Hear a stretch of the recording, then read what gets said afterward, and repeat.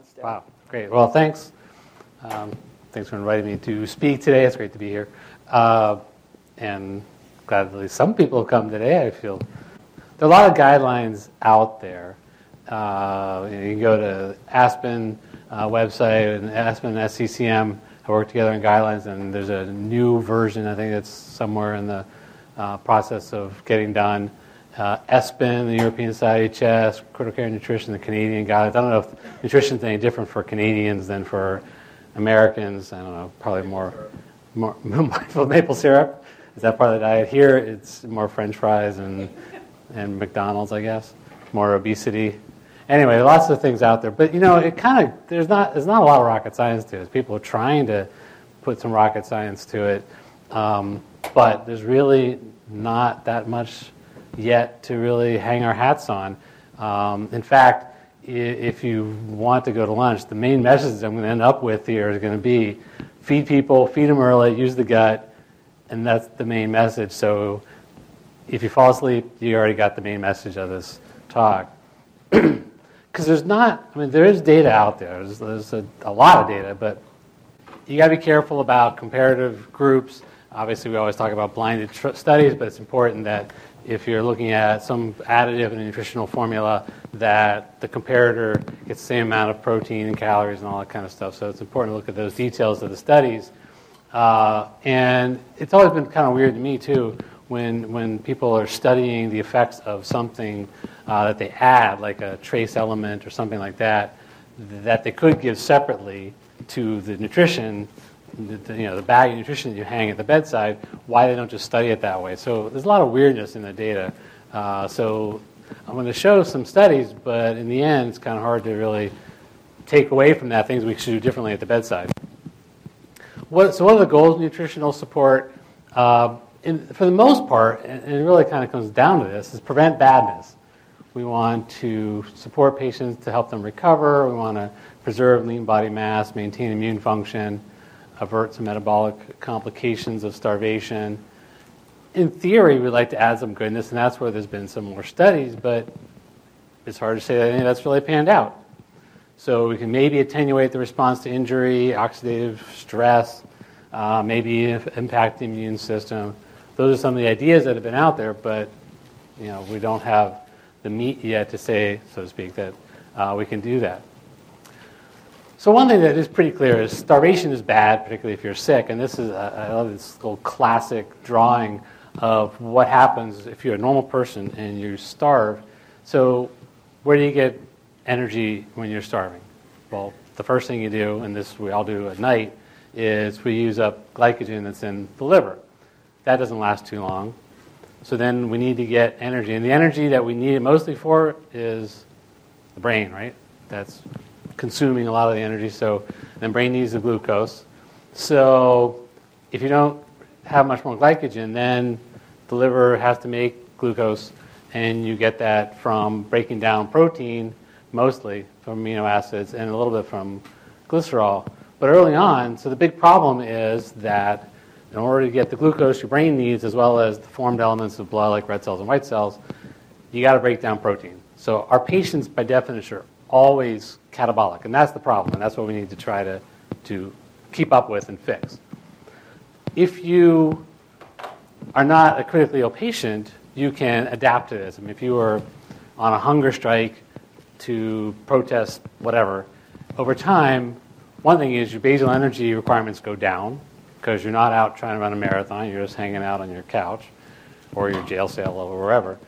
But the other thing that happens physiologically is that your brain starts being able to use ketones, which that allows you then to use your fat stores, and certainly if we're talking about Americans, we got plenty of extra fat stores, so we can break down our fat and keep our brain happy and utilize less of our muscle breakdown. And it's important from an ICU perspective to think about the fact that when we talk about muscle breakdown, it's not like losing some strength in your legs. I mean, you do that too, but it's like diaphragm and myocytes. And so it's important muscles to keep alive and get people off ventilators. So it plays into the whole issue of getting people out of the ICU. Now, some of the catabolism you can decrease just by giving people a little bit of glucose, which is part of the reason that there's D5, whatever kind of crystalloid you like, is around, and that has a little bit of impact on catabolism, but not huge. So that's an important background, because our patients, by definition, if we don't feed them, they're starving and they're catabolic, and that's what we need to try to prevent. So what I'm going to do is talk through some of these various aspects of nutritional support. So assessment of the patient, timing, requirements for protein, requirements for calories, routes of administration, and then special stuff. So patient assessment. And this is what our nutritionists are great at doing for us to help us out. You look at things like weight loss, how much nutrition they've had. Disease severity is a really important part of this, which plays into also comorbid conditions, as well as obviously GI function is important if we're talking about how to feed them. We've traditionally looked at some traditional values like albumin, prealbumin. Keeping in mind, albumin's half-life is around 3 weeks. Prealbumin is more like a few days. So if somebody is low in the protein stores over a long period, albumin is helpful. So it's kind of helpful for stratifying patients' risk preoperatively or pre-injury or pre-whatever. Not necessarily for us in the ICU because it's not going to change much over weeks. Now, one of the other issues with looking at any of these parameters, and the reason they don't necessarily pan out very well, is that some of them, they're acute phase reactants. So they're going to go up for that reason, and then they're also going to go down so we dilute them with all the fluids we give them. So who knows what the values really mean. So it's kind of hard to utilize these things. I mean, there has been sort of a tradition of like every Monday you get a prealbumin level on people. And I think people are questioning more and more, what do we do with that? I mean, yeah, okay, it's bad. Let's keep giving them more nutrition. So it's hard to know what to do with that stuff. There are some scoring systems around. This is Darren Halen's Nutric score, which, as you can see, doesn't really take much into account things like weight loss, nutritional status. It's just mainly age. PATCHY is a way of scoring the severity of illness, and SOFA scores, comorbidities, interleukin-6. I mean, when was the last time we got an IL-6 level on somebody in the hospital? But in theory, it kind of tells you something, I guess, about inflammatory response. But you can get a score that could be useful to stratifying these patients. This patient's really high risk, this patient's not. Another one that's been around longer, that's more simple in a way, is this nutritional risk screening, or NRS 2002 score.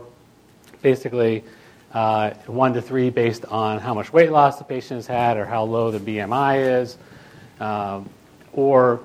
and looking at the severity of disease based on mild things like just having a hip fracture or very severe risk like bone marrow transplantation or a TBI. And then you add a age factor. It was great this morning.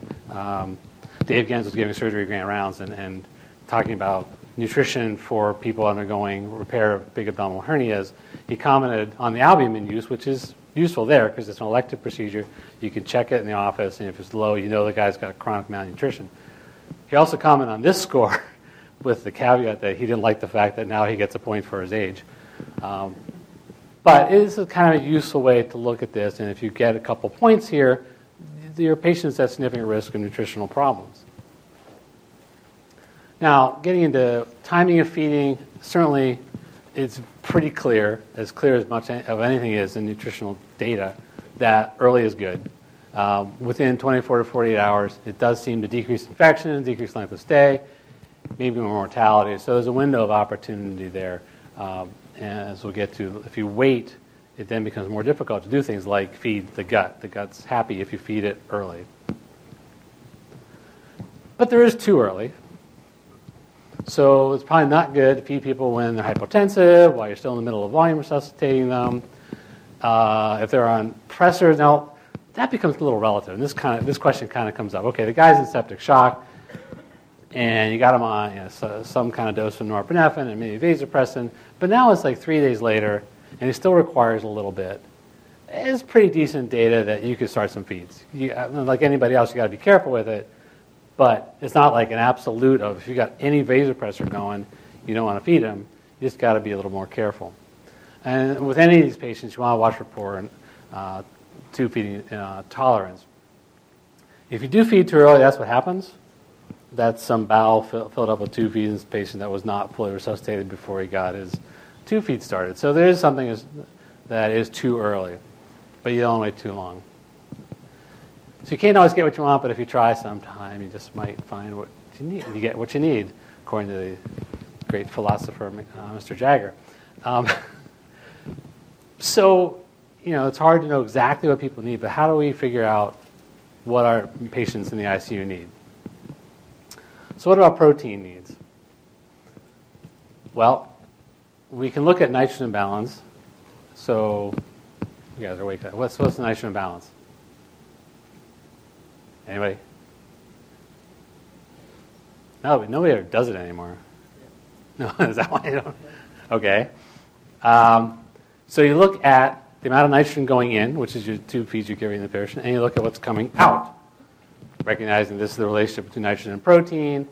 Nitrogen intake, typically you're doing this somewhere, you're controlling it, so you know what the intake is. But the output, you look at 24-hour urine urea nitrogen, and then you add a fudge factor for stuff you don't necessarily measure, like secretions, stool, blood, wounds. Now, wounds is worth a brief thought, because if you got somebody that's got a big abdominal wound that's got some, mucky stuff in it, all that stuff has a lot of protein in it. So you got to think about the fact the patient's losing protein. You got somebody on the ACEs service that's got various outflow from the GI tract that's not normal and drains. That stuff has protein in it. So it's worth keeping in mind that patient probably needs more intake because they're losing more that you're not necessarily accounting for. Like a lot of stuff with this is something that probably, unless you're studying it, you're never going to do. But it was kind of common back 10, 15, 20 years ago that you would do this, and if it looks like the patient's in positive nitrogen balance, that's a good thing, because you're trying to make up for their catabolic state. If they weren't, you would say, okay, I got to give them more protein. So now we just kind of wing it and give them a whole bunch of protein. The general gist is somewhere between like 1.5, 1.2, certainly very bare minimum, more like 1.5 to 2 grams per kilo per day of protein. And just keep in mind that some of the nutritional formulas don't have a lot of protein in relation to the amount of calories you give. So it's potentially a problem of giving, if you're giving enough calories that way, you may not be giving enough protein. So you can always add some protein, like ProSource, or there's some other products around to keep up the protein intake. And I think, and it's hard to prove this, but basic, since our patients are so catabolic, and particularly when we're talking about surgical or trauma patients, but even medical patients, making sure they get enough protein is really a key part of their recovery. So that's why I wanted to focus on this first. All right, how about calories? How do we figure out how many calories patients need? Mara. So we pick a number, 25, 30. Okay, good. What if we actually wanted to either measure or calculate something? Indirect calorimetry. So, indirect calorimetry. What's indirect calorimetry? CO2 production and, okay, that's CO2. And, yeah, look at their O2 consumption too. I'll show you that in a second. But we don't often do that. What we more typically do is we calculate it. So there are other equations around, probably not necessarily most frequently used, but the one everybody kind of remembers is the Harris-Benedict equation, which takes into account sex, weight, height, and age, and then you get a number for basal energy expenditure. And then it gets a little fuzzier because that's like for a normal person just hanging out doing nothing. But our patients aren't hanging out doing nothing. They're trying to recover from illness. So then you add some kind of stress factors, and there are various numbers around that nutritionists will add. But it becomes a swag. So you just got to keep that in mind, that it's kind of a number, and it's kind of useful, but it's not like it's based on tons of science. Now, so you mentioned indirect calorimetry. We could do direct calorimetry once. So that doesn't really work. So indirect calorimetry, the so-called metabolic cart, which you take the device over to the bedside.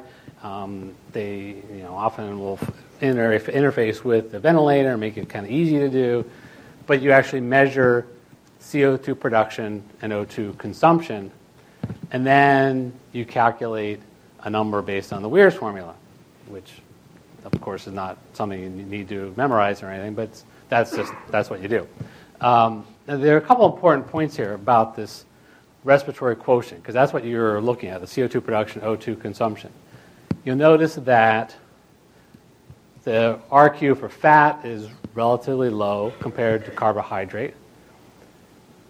And that was something that people tried to take advantage of when they developed one product that I'll mention briefly later that didn't work, called Pulmicare, which is like all fat. So the notion of feeding somebody with minimal carbs and mostly fat, you keep the RQ low so the CO2 production stays low, and this could be, in theory, helpful for somebody you're having trouble getting out the vent, a patient with COPD, that you have issues with hypercarbia. It might be useful. Didn't pan out, but good theory. And part of the reason I think it didn't really pan out is this: lipogenesis. If you overfeed somebody, what do we all do if you eat too much? You get fat, right? Making the fat actually produces more CO2. So that's a problem. So in terms of CO2 production, event weaning, and COPD, that kind of stuff, the overfeeding is probably the biggest problem. So you got to be careful about that. So that's the story on calories. And in terms of the calculations and indirect calorimetry, this is kind of an interesting study a couple of years ago. It's rare people do indirect calorimetry either, unless you're studying it. But if you look in sort of the mid-range of, this is BMI on the x-axis, and so the relationship between indirect calorimetry and the calculated calories based on Harris-Benedict, you are okay. So the ratio is around 1 if you're in sort of the mid-range of your BMI. If you are overweight, then you tend to underestimate caloric needs. And if you're underweight, the opposite. So the calculation in relation to actual indirect calorimetry was not so good if you're on more extremes of your BMI. So worth keeping that in mind. So what to do with obese patients?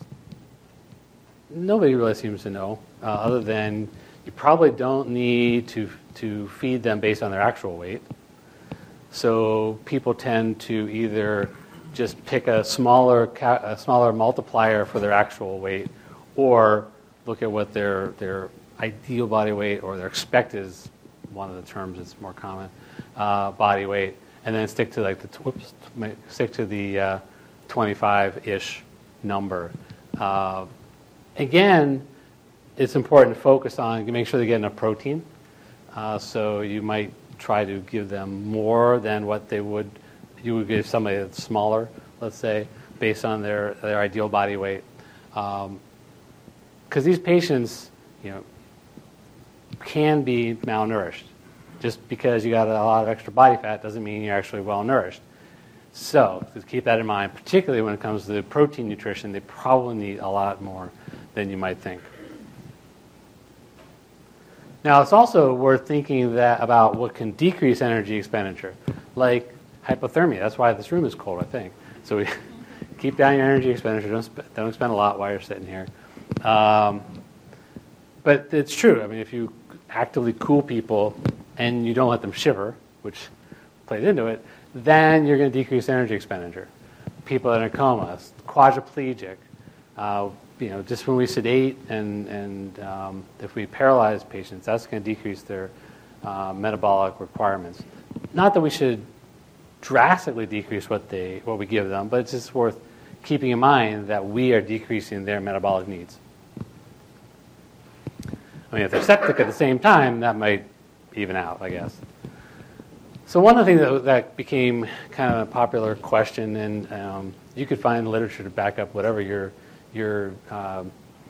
bias is in terms of intentional underfeeding, but the thinking was that at least for the first week, people are too sick to really do something with all the calories you give them, and maybe we should just kind of underfeed them. So this is a study that was part of the Omega trial that I'll get to later. But they actually randomized patients with acute lung injury that were on vents to a full feeding protocol or a underfeeding where they got just 10 to 20 calories per hour, so they were getting maybe 250, 500 calories in a day, and to see what would happen with them. And basically, in this study, they found really no difference with this sort of so-called trophic feeding approach in terms of vent days, other organ system failures, mortality, infections like ventilator-associated pneumonias, bacteremia. So there's really no difference. So you could look at that as, okay, well, I don't have to push the tube feeds or nutrition in these kind of patients, or maybe I should just feed them and there's no advantage to this sort of trophic approach. You could pick either way you want to go with it. It's hard to prove that there's an advantage to intentionally underfeeding people, but there was some thought in some people's minds that that might be actually advantageous. Now, septic shock, certainly if they're still in shock, that's not a good time to feed people much. So there's still some questions out about this whole question of underfeeding or aggressively feeding.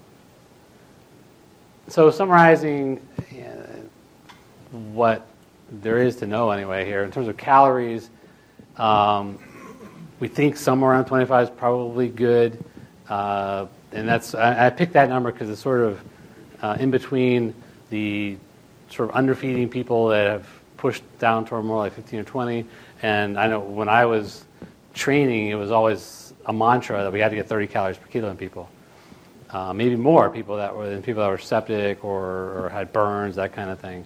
So 25 is probably a reasonable number of calories per kilo per day. Protein, 1.5 to 2, and that's kind of based on when people used to look at nitrogen balance in these kind of patients. That's tend to be what they needed to have, particularly the catabolic, multiple trauma patients, post-op patients. So, what about route of administration of tube feeds, of nutrition? Enteral feeding is good, right? We all think that's a good thing. All right. But it is physiologically good. By feeding the gut, you keep the gut happy, maintain tight junctions between cells, stimulate blood flow to the gut. There are trophic agents that come out of the gut, like CCK, gastrin, that are good for the liver and the gut, maintain the gut villi, maintain the gut-associated lymphoid tissue, the GALT. And all this can help prevent infections. I mean, there's still some thought, particularly in sepsis and other hypoperfused states, the gut is some part of a harbor of evil, of bugs and endotoxin and all kinds of stuff that's sitting in the gut. So maintaining gut integrity is good. If you don't feed the gut, this is histologically what happens, starts falling apart. The worse you are in terms of injury severity or illness severity, the more your gut falls apart. It can happen fairly quickly. So we're talking about hours to a couple of days. So that's why feeding is important early on.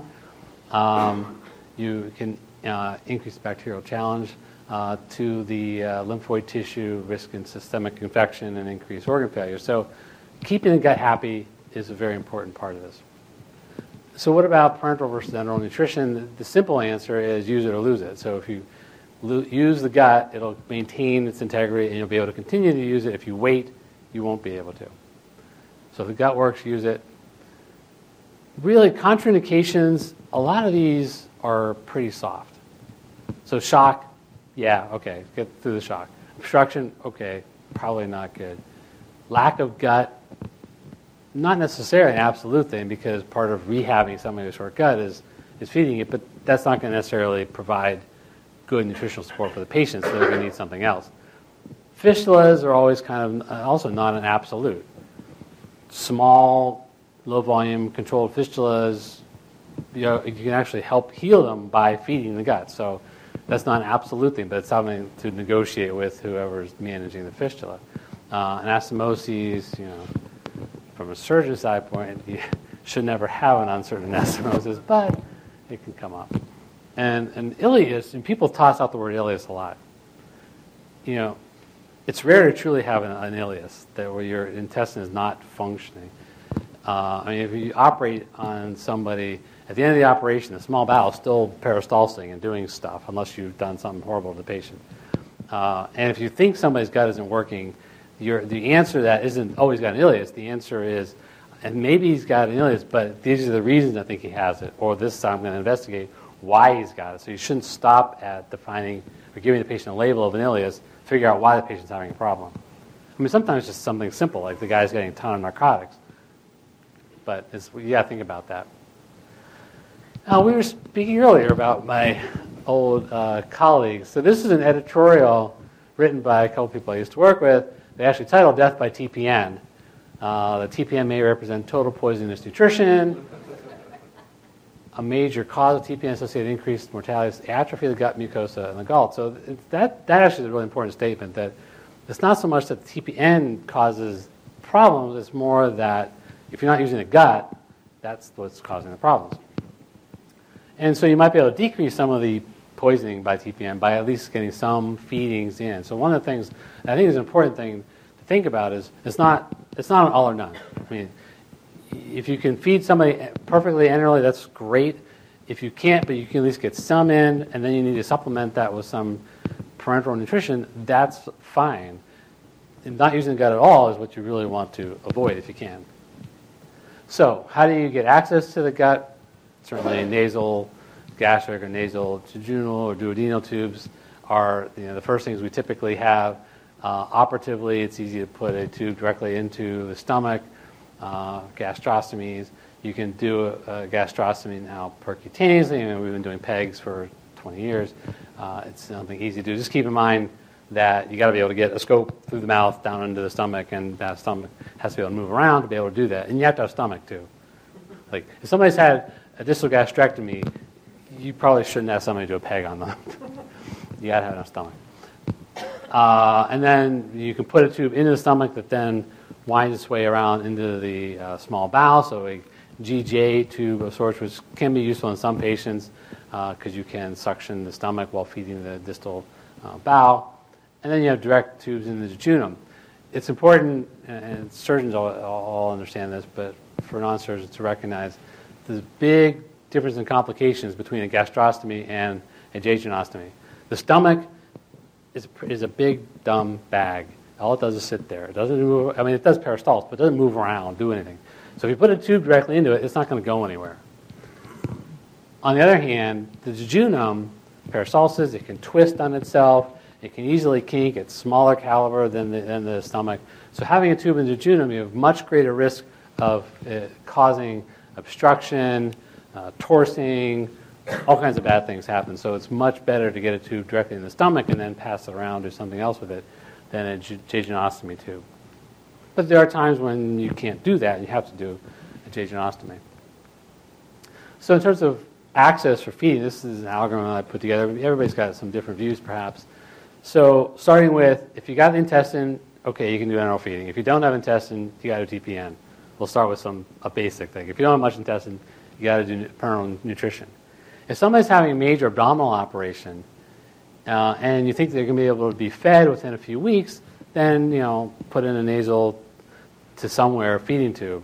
And I think from a surgical standpoint, it's worth thinking about when you're in the operating room, making sure you got a tube that's passed into the jejunum, because you can feel it. It's there. You don't have to futz around with other things to get a tube beyond the duodenum later on. If it's going to be a longer time, and you anticipate that, then while you're there, put a tube in. It makes sense. So that's kind of thinking forward, and oftentimes that doesn't always happen.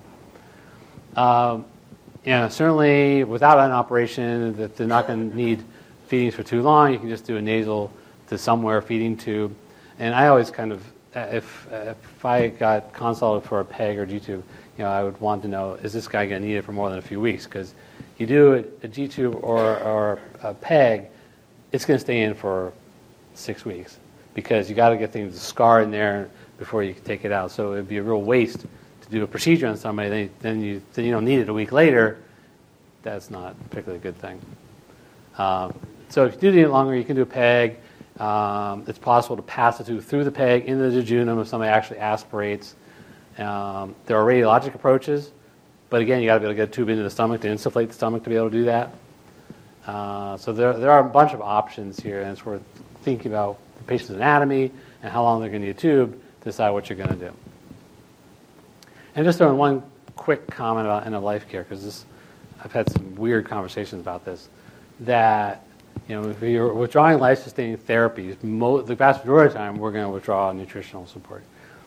I have actually heard senior intensivists say, "Oh, starving is a terrible thing, and we can't let people starve." I don't think many of us actually agree with that, and the literature does not agree with that either.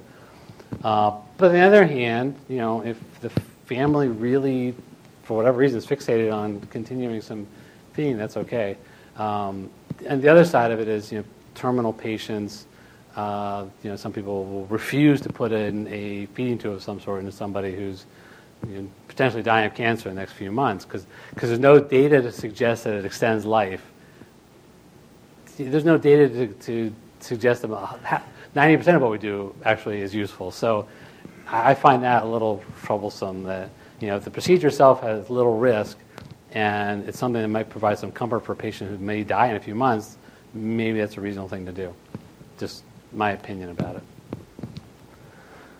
It is important when you're feeding people, decrease risk of aspirations to elevate the head of the bed. Continuous feeding seems to be better. Prokinetics can be very useful. There are some downsides to either one. Metoclopramide, I think some of the problems are overrated, but I kind of like it if I need it. Erythromycin's okay. Minimize narcotics. If you need to use it, there are like PO things like albumin, naloxone that can decrease the enteral problems with narcotics. And if you need to, get it to farther down the GI tract. And minimize the amount of times you lay the patient flat, because that's when you get into trouble. Keep people upright. So risks of enteral feeding, sinusitis, which is like almost, I never see it. I mean, it used to be a big problem with bigger, stiffer tubes in the nose, but you almost never see it. And partly because we keep people more upright, I think. So it drains. But that's one potential thing. Passing tubes the wrong direction, really pushing tubes the wrong direction. Sadly, we actually had one of these a few months ago in the SICU. Tubes that were in the right place that now are not in the right place. This is a PEG. That's what, for any of you that haven't seen a PEG, this is what the inside looks like. It's kind of a mushroom cap kind of thing. But this is the stomach wall. And that's the PEG. So it's pulled out of the stomach. So one of the key things with these tubes, making sure they're not on tension, either by stuff outside the patient or just the bolster that whoever puts it in, puts it too tight, that's going to cause necrosis and you can have all kinds of trouble. And this is all tube feeds in the stomach and the peritoneal cavity. Feeding the peritoneal cavity does not work. In case you had thought it might. Feeding the pleural space doesn't work either. So please don't try these things. Another problem with enteral feeding is diarrhea. And the typical response to diarrhea is to just slow down the feedings, but it's worth thinking about other things. Like, are you doing continuous feedings? Is there a fecal impaction? Is the patient on antibiotics that you might be able to stop? Does the patient have C. diff? Is the patient on laxatives? I mean, oh yeah, he's still getting acetylcholinesterase and he's pooping out his brains out. You can use, there's a lot of controversy whether adding fiber is useful or not. Guargum is getting some popularity. I don't know. So there's some ways you might want to slow them down. Once you've ruled out bad problems, sometimes you just got to give a little stuff to slow down the diarrhea. What to do if the tube falls out? Gastric tubes, early on, you might be able to get it back in without doing a big procedure, particularly if it's an open tube rather than a PEG, because there's actually sutures holding the stomach up. But later on, it's usually pretty easy to slip a G tube back in. Jejunal tubes, as I was showing you, it's a more complex thing. You do this whole Witzling thing, and if it slips out, chances are good it's not going to go back in unless it's been there a long time. So that's a bigger problem. So try and keep the tubes in. And it always bothers me when you go by the bedside and you see the tubes getting yanked off to the side. Same with trachs, as a quick aside. When you see the trach hanging off the patient's neck, do something to fix that problem. Gastric versus small bowel feeding probably doesn't really matter, but it's post-pyloric unless somebody proves they're having problems with gastric feedings. Statistically in studies, there's no difference in ventilator-associated conditions unless they prove they're intolerant, like vomiting. People are really high risk of aspiration. People worry about things like neuro patients and aspirating, but they aspirate their own secretions. It's unrelated to the tube feeds. You got to make sure the tube feeds don't get into the mouth, but the risk of that isn't any different than anybody else. It's just they won't be able to tolerate it very well. All right, so I'm going to go through a few myths. Feeding after GI surgery. there's plenty of data that you can do that, unless, depending upon how big the operation is, even though most surgeons won't do it. But this is one study, feeding within 24 hours, decreased mortality. There was some more vomiting, but no overall increase in complications. In fact, decreased post-op complications, decreased length of stay. So unfortunately, this is up to the surgeon, so you can't necessarily argue with them, but there's plenty of data you can feed. And waiting for bowel sounds, flated stool, that's all totally overrated. But again, don't argue with the surgeon who's done this for 20 years, who says, I'm going to wait till he poops. But it always entertains me when somebody says, oh, somebody's got bowel sounds on all 4 quadrants. I mean, I don't think I've listened to 4 quadrants I haven't listened to any sounds since I was like in physical examination medical school. And I am still a board-certified general surgeon, so it really is overrated. Feeding the open abdomen. There's decent data you can feed the open abdomen, too. This is just one study showing actually earlier fascial closure with early enteral nutrition. Fistula formation was actually less. I mean, not big numbers here, but and it's cheaper. So you can actually, again, you got to convince the surgeon. Pancreatitis, I'm not going to go into, other than there's also plenty of literature that feeding early, once you get them reasonably resuscitated, particularly with a tube, perhaps, and this is also debatable, whether it needs to be just post-pyloric or post-ligament of Treitz. I think most of us are suggesting or feel like post-ligament Treitz makes the most sense. But you can feed people with pancreatitis. And again, it'll do it early, use it or lose it. And you might use an elemental diet, which means it's something that's got simple sugars, medium chain triglycerides, easily absorbed. There's not great data to show that this is any better than something else, but it's something to think about, particularly with pancreatitis. Another thing, prone positioning. Can we feed people while they're prone? One study at least showing that you actually can. The volume that they get in was similar in terms of gastric residuals were not any significantly different anyway. It's close. It's a little higher, but not like dangerously bad. So you can prone people. You certainly want to keep them tilted up if you can. So percentage of people that had high gastric residuals or vomited were not really different. A little more regurgitation with prone. So you got to be careful, but it is doable. You shouldn't necessarily starve people while they're prone. And then another part of this is checking residuals. That's like something we've done forever. This is a great study that I call Don't Ask, Don't Tell. The multicenter trial in France, where the intervention was they didn't even check residuals and then just waited for the patients to vomit. They would otherwise keep feeding them, or they check residuals and hold the feeds if they had a residual over 250.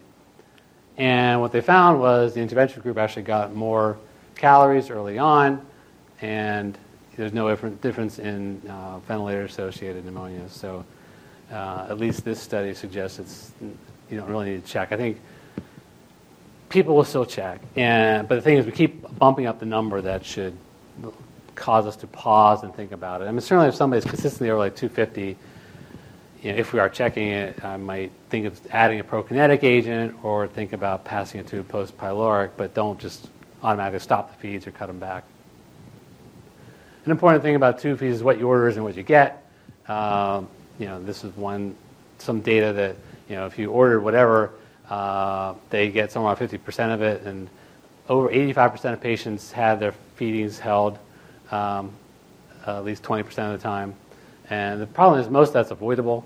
It's quote intolerance, which often isn't really intolerance, but it is NPO for procedures. I mean, that's something I think we've fought a bit with an anesthesiologist, that you're somebody who's already intubated, we'll stop the tube feeds when they go to the OR, but do you have to stop it 6 hours before or stop it at midnight for an operation that doesn't go till 6 p.m.? Probably not. Protocols help. I'll get to that at the end. So parenteral nutrition, I would suggest only people who really aren't going to be fed enterally for at least a week, and particularly if they have pre-existing malnutrition, then you might want to start it earlier if they clearly aren't going to get enterally fed for a week. And there's some preemptive stuff maybe in GI surgery, but that's kind of debatable too. There's certainly risks of parenteral nutrition. You got to have central line. The gut atrophy is the biggest thing, as well as cholestasis, cholelithiasis, those sorts of problems. And it is about the Benjamins too. It does cost a lot more. This is just one study in patients who had a short-term contraindication to enteral nutrition and whether they should give them TPN early or late. And obviously if they did it early, they got more nutrition early on compared to the late group. Not too surprising. But in the end, there was no difference in mortality, length of stay, albumin, low, all that kind of stuff. There's no real difference. So a short-term inability to feed somebody is not a reason necessarily to start TPN. So some quick special stuff. Immunonutrition, which is the hot topic, giving like arginine, glutamine, which also is helpful to the gut because the gut can use it for fuel. Nucleic acids, omega-3 fatty acids, antioxidants. There seemed to be some more benefit in surgical patients than medical patients. The MetaPlus study recently kind of squashed a lot of that interest. This is a study looking at a high-protein enteronutrition formula plus or minus immune-modulating nutrients in people that were expected to be in the ICU for at least 3 days and on the ventilator. So they added the omega-3 fatty acids, antioxidants to the intervention group, and basically found no difference at all. In fact, there was a slight increase in mortality in the medical patients with the immune-enhancing stuff. I don't know if that actually means anything, but the important, not the thing about medical patients, but I don't know what that necessarily means. It doesn't necessarily mean bad, but it does suggest, all this suggests there's no real benefit of adding these goodies, and I think this has kind of gone a little bit away because of that. So there's been lots of interest over the years in organ systems, what you can do specifically for organ systems, like Pombakari mentioned, and this is looking at high fat versus moderate fat and the respiratory quotient. And you can't change it very much just by changing that ratio a little bit. So Pombakari I don't think is particularly useful at all. The other thing that's come up is ARDS patients. Would antioxidants be of benefit? So that's this big Omega trial that was also done by the ARGNet group. The study ended up being stopped for futility, but so they had this omega-3 fatty acid as the intervention. They gave them a bunch of these omega-3 fatty acids as well as some antioxidants like vitamin C, vitamin E, and all this other stuff, selenium, all those other goodies in there. Thinking that would be good for patients with lung injury. Looking at lung parameters, a little bit of difference in plateau pressures, but nothing significant in anything else. And bottom line, in terms of actual survival and getting off a ventilator, is actually better in the control group. This is survival in the treatment, in the control versus treatment, and ventilator-free days in the other groups. So it actually seemed worse than there have been some smaller studies that suggested some benefit. So that's kind of off the table now, at least for the moment. What about the kidneys? Well, the kidneys, we worry about stuff like volume status, uremia, electrolytes. But keeping in mind, malnutrition is bad. I mean, even in chronic kidney failure, they're feeding people more than they used to. And particularly if you're dialyzing somebody, who cares if you give them a bunch of protein? You can get rid of excess stuff with your dialysis. So it's been hard to prove that any kind of formulas help with kidney failure. They certainly have high caloric and protein needs just because they're sick, they're catabolic, like any other patients that we have. It is worth keeping in mind, though, if you actually have them on CRT, they're going to lose a lot from that, so they may actually need extra because of the CRT. There is this product around, Nepro. It tends to be kind of calorie dense, so you don't get as much of the protein that these patients need in terms of catabolism. It comes in nice flavors. But I tend not to find it particularly useful. I think the only utility for it is low in potassium. So if you're struggling with potassium, you're trying to feed somebody, and you may be dialyzing or not, whatever, that's where Nepro actually could be kind of useful. So that's at least worth keeping that part in mind. But just because somebody's got kidney dysfunction, putting them on Nepro I don't think is a reasonable thing.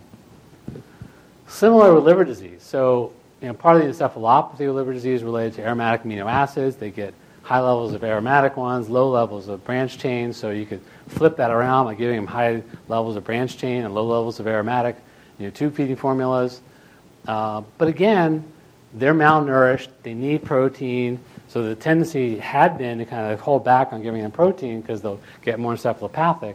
But in fact, they're just not going to do well if you don't keep them well nourished. So we've kind of gotten around to giving them plenty of nutrition also. because their mortality is based on other stuff. It's not necessarily the nutrition. So there was NutriHep, and there are other hepatic formulas around. But you probably never see them used because they don't work. But the idea of them was to flip that amino acid balance around a little bit, give them lots of calories and not so much protein, but they really don't change any kind of outcomes. So that's the final the message about organ-specific formulas. They don't work. I'm sure somebody will come up with another one. So a lot of the special stuff that we've talked about doesn't work. In fact, 5 years ago, I might have, we talked about, well, maybe the hepatic formula was helpful, or maybe antioxidants with ARDS was helpful. But for the most part, immune nutrition was a really hot topic, and everybody's getting Impact and other formulas. And they're still around. Pivot's another one. There may be some benefit to those in some subpopulations, like multi-trauma patients and very catabolic patients. But it kind of comes down to what I said at the beginning, that feed people, enter early, and do it early. So how do you make sure you do this? This is actually kind of an interesting approach that Darren Hingham was here and gave a nice talk in the fall. And he talked about this. They call it PEP Up, which is really kind of a stretch based on the terms here, because they grab the U out of root. But anyway, so protein energy provision via enteral root in critically ill patients. But the point they make is not a bad one. If you do everything up front to try to get them fed, and then you kind of back off on stuff as they kind of do okay. So they would start with a semi-elemental product like Peptamin, so it'll get well absorbed. Start at 25 and have the nurses just ramp up by protocol. They use a volume-based feeding, which is kind of like having a servo ventilator. So like if the patient has tube feeds held for a few hours, then the nurse will calculate what they missed and then increase the rate for the next several hours to make up for it. That's not a bad idea. They would start off with a prokinetic agent. They would liberalize gastric residual volume so they wouldn't stop unless it's well over 250, and add protein supplements. So by doing this, people got fed more. This is the protocol group in terms of how many calories they actually got early on. So it kind of makes sense, and there's some easy parts that maybe we should be doing more of. But, so, I mentioned at the very beginning that there are a bunch of guidelines out there. I thought this was a great study, because this actually was a study looking at whether actually using the guidelines makes a difference. So it's like EBM for EBM, and finding that it doesn't make a difference. Now, we've had other things that it's hard to show a difference anymore, like early goal-directed therapy for sepsis. Since sort of the control group has changed, it's hard to show a difference anymore. And it's possible that's what they showed here, that people have kind of changed what they do in a standard, run-of-the-mill ICU versus a protocolized ICU. So maybe that's the problem. But it's hard to prove that doing any stuff makes a difference. So maybe I just wasted the last hour of your life. I don't know. And here's part of the other reason I think this is why is this is the protocol they had. So can you follow that? I mean, even if I blew this up, it's like if you make it really complicated, people can't do it. So that's another part of implementing protocols that's kind of important. So as I said at the beginning, and I've kind of shown a lot of stuff, and now I kind of come back full circle. There's not a lot of data to do a whole lot more than if you can start the feeding early. Don't feed them while they're still in shock, but start the feeds early. Use the gut as much as you can, and I think you can really push that. I mean, honestly, I've seen more TPN here in the last 9 months of years than I've seen in the last 20 years.